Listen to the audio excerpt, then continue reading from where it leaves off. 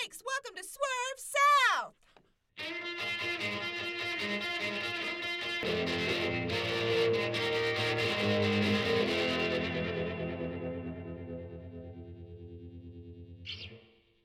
Hey y'all, welcome to another edition of Swerve South. I'm Jamie Harker. I'm the director of the Sarah Eisman Center for Women and Gender Studies, and I'm here with my friend Julie Enzer. Julie, welcome to Swerve South.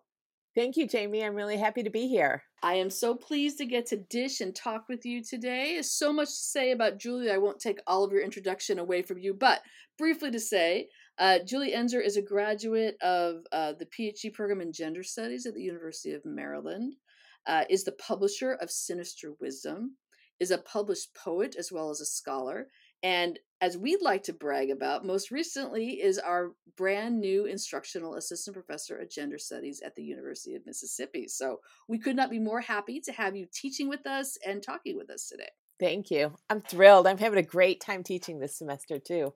I'm so glad. Well, let's start with a little background. I think a lot of folks know who you are, but in case they don't, could you just talk a little bit about where you grew up, how you got interested in writing and feminism and gender studies, and kind of bring us up to how you came to us? You don't have to do the whole story, but as much as you can. Sure. So I grew up in kind of a mid-sized city in Michigan, Saginaw, Michigan, which, like most of Michigan during the 1970s, was heavily reliant on the auto industry. So Saginaw Steering Gear was the big employer in my town. One of the things I like to brag about is I grew up on the same street as Holly Hughes. Now, Holly Hughes, for people who might not know, maybe who weren't tuned in to the NEA controversies of the late 80s and the early 90s, is a lesbian feminist performance artist. And Holly grew up, she's a little bit older than I am. And we grew up on the same street together. And so I always like to think that there's something in the lesbian water of Handley Street in Saginaw, Michigan, that produced me and Holly. And then I went to the State University, the University of Michigan.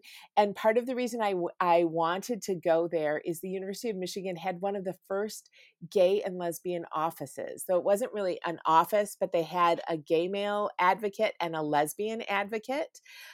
And I saw this somehow in promotional material when I was 16 or 17 years old. And I thought to myself, I'm going to the State University and I'm going to find my people.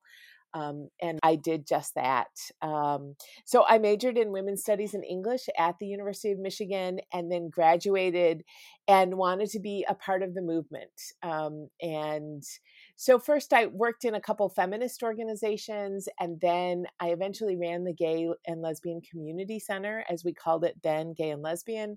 Now I think it's an LGBT center in the metropolitan Detroit area, and did that for a while, and then had some other adventures, and then went to graduate school with this kind of persistent question of how did lesbian feminist books from the 1970s and the 1980s, books that I just like cherished, how did they get out into the world? And one of my first experiences of it was at the Harlan Hatcher Graduate Library at the University of Michigan, where I saw the two editions of Rita Mae Brown's Ruby Fruit Jungle, right? And so the one we read in my Intro to Women's Studies class was the small Bantam edition. Jamie, you probably have it on your rack of pulp. So in the small mass market size.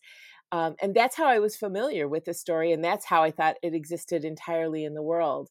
But at the library, I found this other larger, about 5x7 edition that came from Daughters Publishing Inc. And I was so fascinated by this, at that time, relatively old copy. It was about 18 or 19 years old, about as old as I was.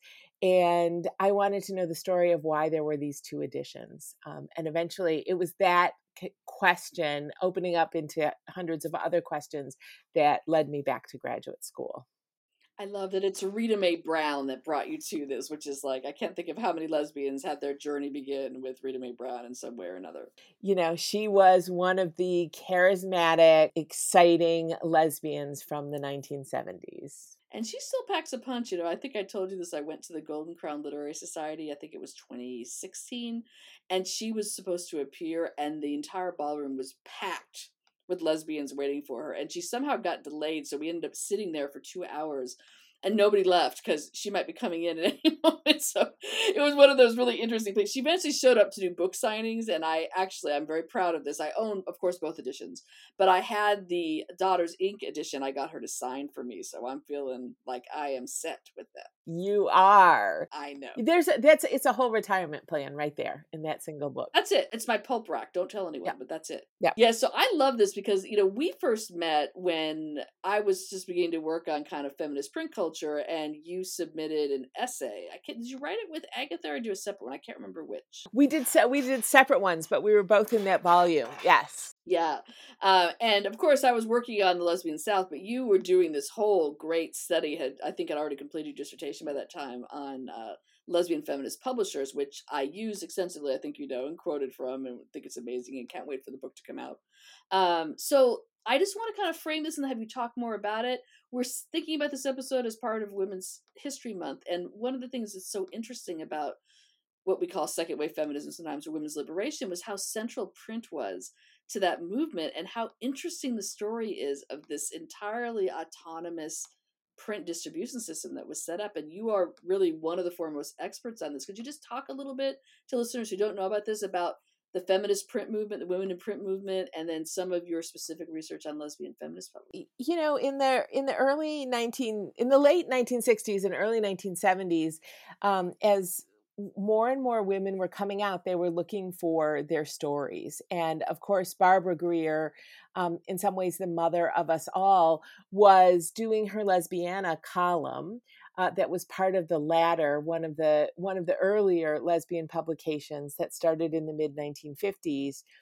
And writing about books that were about lesbians, that included lesbian themes. I mean, one of the wonderful things about Greer, of course, she's incredibly eclectic in her taste. She'll read everything, and if there's a lesbian character or a lesbian inference or a lesbian look between two women in the book, she was happy to include it and classify it that way. And so women were reading her columns and looking for more stories that included lesbians. And of course, Barbara was one of the early pioneers also in publishing, but it was a little bit in the air. And part of it was technology transformations that were coming that was making printing more accessible to a wide range of people through mimeograph machines, and then through Xerox machines and other types of printing technology that were coming on board, that were democratizing print in new ways, really starting in the 1950s and extending through today, where we have lots and lots of different and new publishing technologies available to us. But feminists looked at all of this and said we could take control and we could put our own stories out there. And they did a huge array of different types of publishing projects. Some, of course, like Park Bowman and June Arnold, who published Rita Mae Brown's novel, really wanted to take on the Random Houses, the sort of male stream presses of New York, and replace them with their own feminist visions. So Park and June had this big revolutionary idea about what their publishing would do. Other people were more interested in curating smaller print runs, specialty editions for more coterie readerships, and then of course everything in between. And lesbians and feminists were incredibly energized. They wanted to put everything out there into the world. So they published books, they published journals, they published magazines, they published broadsides, sort of anything in the print world they wanted to engage with. And there's so many incredible things published that would have been, if not for the work of lesbian feminists, overlooked by broader publishers. So my interest is, one, just in the broad array of material that's out there, but also in how it tied to women's really revolutionary views of the world. There's the sort of Park and June view of we're going to overturn mainstream publishing, but there's also another strand that really interests me of women who said, look, printing and publishing is a way um, is a way for women to have good jobs that pay well, and for economic empowerment for feminist projects. Like, we can build our own worlds and make things and sell things and be economically autonomous and viable. And so a lot of the presses that are subject of my book, that's one of the things that knits them together.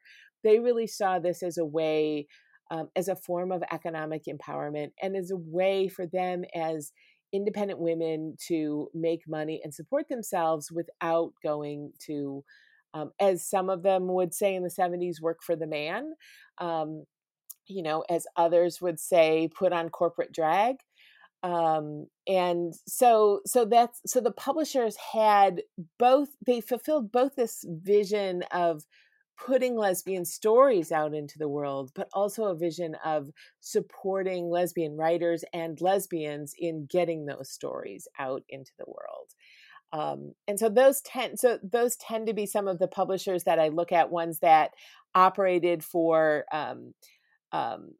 more of a period of time, not just publishing one or two books, but also publishers that had, as a part of it, they wanted to support the principals who initiated the publishing work. So publishing was not a hobby for them or a side project, though there's lots of people who did that, who published amazing things, but really tied to this kind of economic vision of how do we create more jobs for women, and how do we bring those into the world in a meaningful way. So, I look at Park and June. I love looking at how Naiad Press really developed, from Barbara Greer and her partner just starting to publish a couple books with friends of theirs who initiated the press, into really publishing books that they were some of the first people who really thought intensively about racial ethnic diversity in lesbian feminist publishing, and then also about how the publishing was going to support Barbara as an activist and as a thinker. And it did that. It did that, of course, through romance and mystery novels.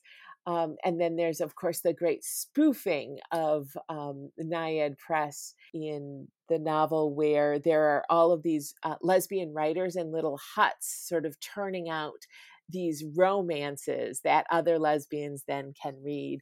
And I think that inspiration still exists in the lesbian feminist publishing that's happening today, and some of the romance imprints that we have.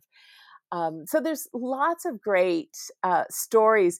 And, if I were older, I would say my biggest regret is that I don't have time to tell them all. Because one of the, as you know, one of the issues of Sinister Wisdom that just published is a tribute to the journal Conditions, which was another of these lesbian feminist projects. It was an annual journal that published from 1976 until 1990, and 17 issues over the period of those years. And we just did a tribute issue, and people are loving it, right? Like, it's really been an opportunity to bring together both writers who were involved with the journal, younger readers who read the journal and wanted to be a part of the journal, and then a younger group of writers who were born after the journal ceased to publish. So it's been one of these kind of intergenerational projects, and also a project to really think about intensively and remember what the journal was about. And so that's been a great storytelling project for me that I've now been working on for almost 15 years. There's so much to dig in on. I probably can't get to all of it, but two things. One is that I love the methods that you used in your dissertation, which I assume was feeding into the book, which is to do interviews and to kind of talk to people. And I'm thinking about all the response you're getting, and there's so many stories. I mean, to try to capture that before we lose that generation, right, is so crucial, because you can work on this. You've been working on this for decades now, and you're probably still hearing things you never heard before, right? The new kinds of information. I haven't worked on quite that long, but I'm constantly amazed by all the things I hear about that. I like, I've really been looking. I've never heard of that. That's awesome. And like sort of finding those things. So that work is just amazing. This is a good piece of gossip that I just figured out. So I've been working with Cheryl Clark on condition stuff for about 15 years now. And we're at the launch of the issue, and Dorothy Allison is there, which is just so exciting for everyone.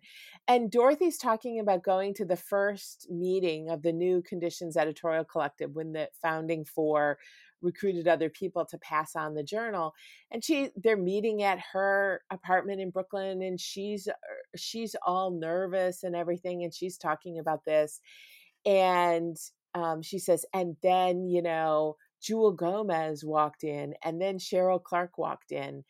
And while Dorothy was telling the whole Sinister Wisdom community this, I realized she is narrating the first time that Cheryl and Jewel met each other. And then they became lovers in the 1980s. And there's that incredibly iconic, wonderful photograph by Robert Giard of the two of them. And I never pieced this together. So I called Cheryl right after we got off this reading. And I'm like, that was the first time you met Jewel? And she was like, yeah. And I said, and then you guys became lovers? And she said, yeah, but it was a couple years later. And I said, but there must have been so much sexual tension. And Cheryl was like, yeah, I suppose there probably was. But it was just so exciting to sort of think about the meeting of these folks in 1981 before any of them had published any of their work, and the sort of sexual tension, the chemistry, the excitement that they all brought to that Brooklyn apartment.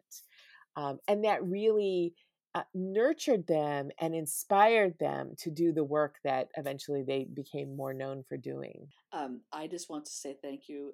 Julie and I are both mutually committed to the art of literary gossip. We feel it's important and structural, and we enjoy this. And I actually like the way it connects to these other narratives in kind of visceral ways. That so much of it, the divisions we want to make between who's dating whom and who's publishing what, and this, they're all mixed in at that moment. And we usually encounter these folks in nice mainstream editions and anthologies, but when you go back to those archival moments and they have those interviews, is when you see how exciting it was, how enmeshed it was, how you couldn't divide the cruising from the aha intellectual moments from the constructions of these. They were all of a piece, and it's really fun to re-immerse yourself in that moment and recognize that we think about these as if they are these antiseptic ideas, but they were not. They were passionate love affairs of the mind, of the body, of communities that are just amazing to re-immerse yourself in. Yeah. And people in the moment have no idea what the future is going to hold. And I think that's one of the things that younger writers, and I thought it myself when I was young too, that, you think you understand who's going to be big, who's going to break out, what's going to happen. But when you're in the moment of it all, you don't know, right? You just know that you're a group of people coming together. You have both chemistry and excitement among you. You have some rivalries. You have some people who you love, some people who you love a little less, some people who you don't want to be close to. And you all have some ideas of what kind of work you're going to do, but it's not realized yet. And in that is all of this possibility.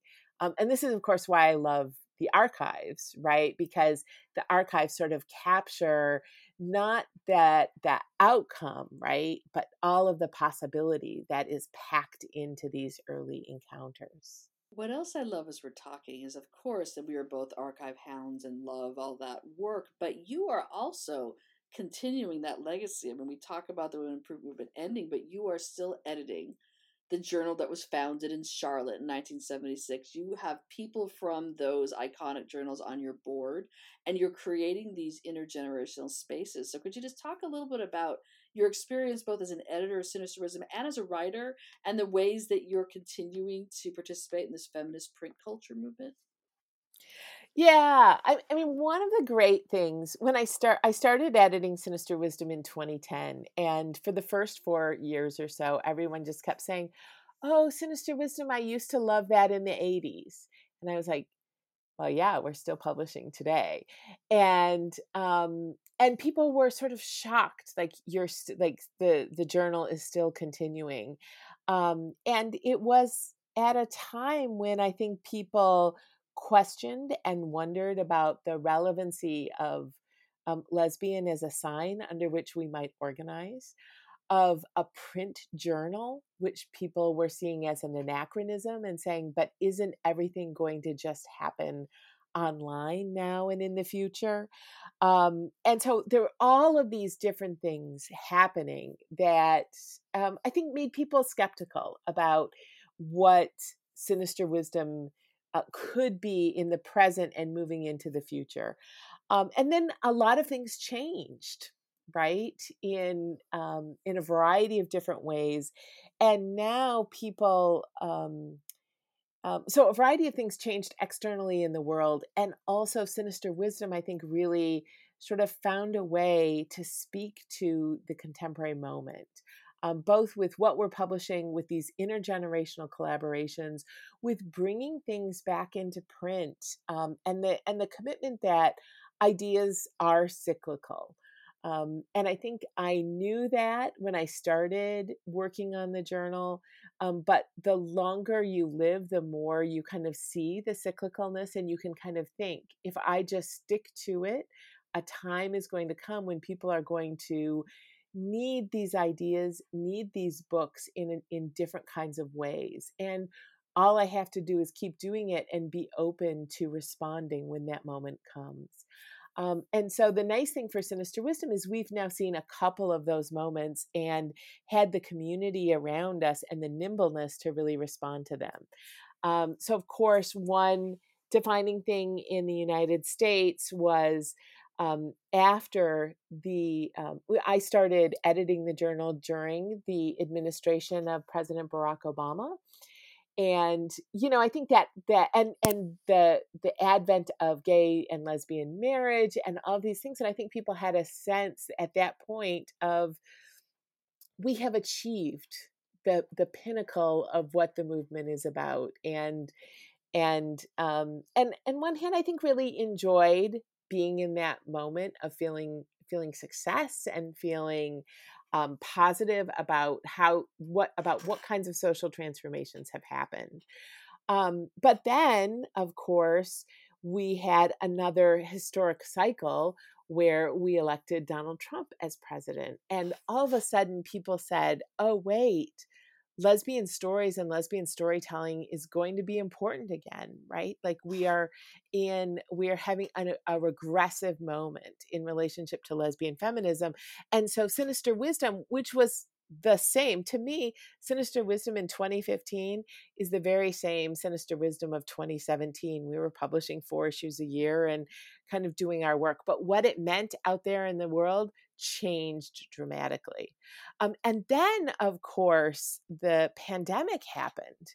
And whereas I was rolling along, publishing 4 issues a year of the journal and organizing an event here and there if I was traveling or if local people wanted to do something to celebrate an issue. And now all of a sudden, everyone was sitting at home. And in early April of that year, I was talking with a bunch of nonprofit colleagues and realized that some organizations are going to survive this pandemic moment, some are not, and some are going to thrive. And I decided that Sinister Wisdom needed to thrive. And we started doing Zoom events, and we started doing a wide variety just experimenting with a wide variety of programs of what we could do online, what we could do with Zoom. And over the past year, again, have seen a growth in subscriptions, a growth in the number of people who are interested. I now get emails every day of people saying, I'm so glad you're doing this. This is so relevant. This work is really vital to what's happening in the world right now. And so kind of leaning into what's happening now and being around for the cyclical change where the voice was needed has really yielded value. And it's been incredible to see. This is a good segue, actually, because one of the ones I really remember was the event you sponsored for Minnie Bruce Pratt's most recent collection of poetry. And I just want to pause and say how much I love her. I know you do too, and how she's someone who has been through all of these transformations with us in a way. She was part of those earliest women in print movements, founding Collective Feminary. Her first publications of poetry were from these small independent presses. She was so central to thinking about radical organizing and trans inclusion with her partnership with Leslie Feinberg. But she also came and read from this beautiful, heartbreaking collection. So I just wanted to mention her since she's coming again to the University of Mississippi to give the keynote at our Iceland Student Gender Conference, and we could not be more thrilled to have her come back. Could you talk a little bit about her importance in this larger trajectory and that evening in that book of poetry? So Minnie Bruce Pratt, you did a great outline of her life and what her career has been, and I think her career as a poet, and I use that with a little irony, right? Poets, I think, less have careers and more write a lot and put a lot out there, and then do lots of other work around the side to kind of keep body and soul together, to keep writing the poems. And I think that accurately describes Minnie Bruce in lots of ways. Her work has really been nurtured by lesbian feminist publishing.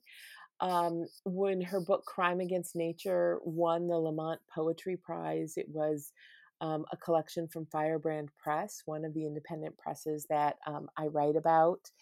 And now, and then she wrote the gorgeous book about her relationship with Leslie Feinberg that is now out of print as She/He.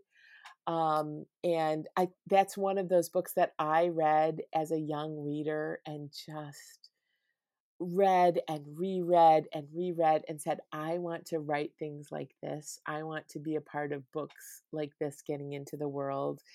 And now we come to Magnified, right, which is her poems. I was rereading it this morning. The poems have really, on one hand, loss and grief in the process when Leslie Feinberg, her partner of many years, was dying, but also these poems that just so profoundly celebrate queer love and partnership, and the interfaces of queer love and partnership with the world, right? Both the natural world and the human world, the world of work. I mean, one of the things that I think Minnie Bruce always does is remind us where people are doing work in the world around us as we're interacting with the world, whether it's going to a coffee shop in the morning or seeing people making deliveries on the street. Like, working men and women are always a vital part of what Minnie Bruce Pratt is showing. I mean, Magnified, an incredible collection, and issued by, to kind of return to the politics of publishing, published by Wesleyan University Press, which is really thrilling to see a university press take up Minnie Bruce's work, and because of the ways that lesbians have been left out of institutions previously, where now there's institutional space for gay and lesbian work to be published, to be taken seriously, to be part of these kind of dialogues, so that queer people can be a part of the American body politic in broader ways and not just in their niche communities. Yes, I remember her telling me when she came out, I think it was the late 70s, that she knew she would never have a tenure track job. She knew she would never have a conventional academic career, and she was right. I mean, she had long-term, full-time employment, but she did not have the same kind of pay scale and promotions that you get. And when I think about that, think about the fact that I teach her all the time, right? But she is not the one who's gotten the benefit of that. It's people like me, right, who have had the benefits of what she did to allow for out professors to be able to be employed. It's really quite something, and I'm so grateful for the work she has done and continues to do. She's, to me, like a queer saint. I mean, she's just like someone who lives purely to help others and to think about that. I adore her. I just have to add her generosity, right? Like, I think that there is a way, and that there's a, like Minnie Bruce is part of a broader cohort, and there's a broad group of women who received PhDs during the 1970s and the early 1980s who did extraordinary work. And she is someone who came through it and continues to be incredibly generous, even recognizing that there are ways that she didn't have advantages that might have made life different or better, and does not hold bitterness, but just continues to hold generosity and to lift up other people and to be interested in what new generations are doing in the world. She's such a model in so many ways. She is, and it's the best part of that tradition that I'm so proud to be a part of. You know, I remember her saying to me, "Well, of course capitalism's not going to reward," but like she's like has no illusions about the system being in any way equitable or fair, and that it's not about whether you deserve it, right? And I always appreciate that with her. I want to give you a chance before we wrap up to talk a little bit about your own poetry and writing as someone who's kind of an ongoing creator in this tradition as well as someone who studies it. Talk to us a little bit about your own poetry and what you're working on, and give us a little bit of that background.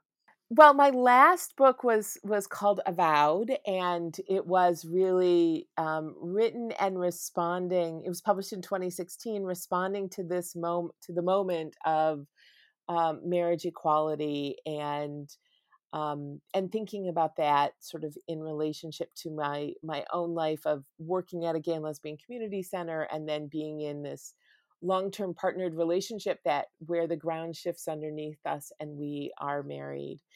And since the pandemic, I've been, I'm always writing poems. And right now I'm working on a couple interesting series of poems that I think one is a full-length book project. It's about the Lamed Vavniks, which are the 36 righteous ones in Judaism, where the world relies on their kindness and their good deeds to keep operating. So I've been really imagining, I've been writing about the Lamed Vavniks as all women, some Jewish, some not Jewish, and all women who are the righteous ones that are like Minnie Bruce Pratt, right? Not at an apex of power in any way, but women who are really doing important work in the world that's not always valued. And then I've also been working on a series of the Yiddish word is tachinas, which are these like little women's prayers, right? And so they're prayers that don't need to be said in a minyan.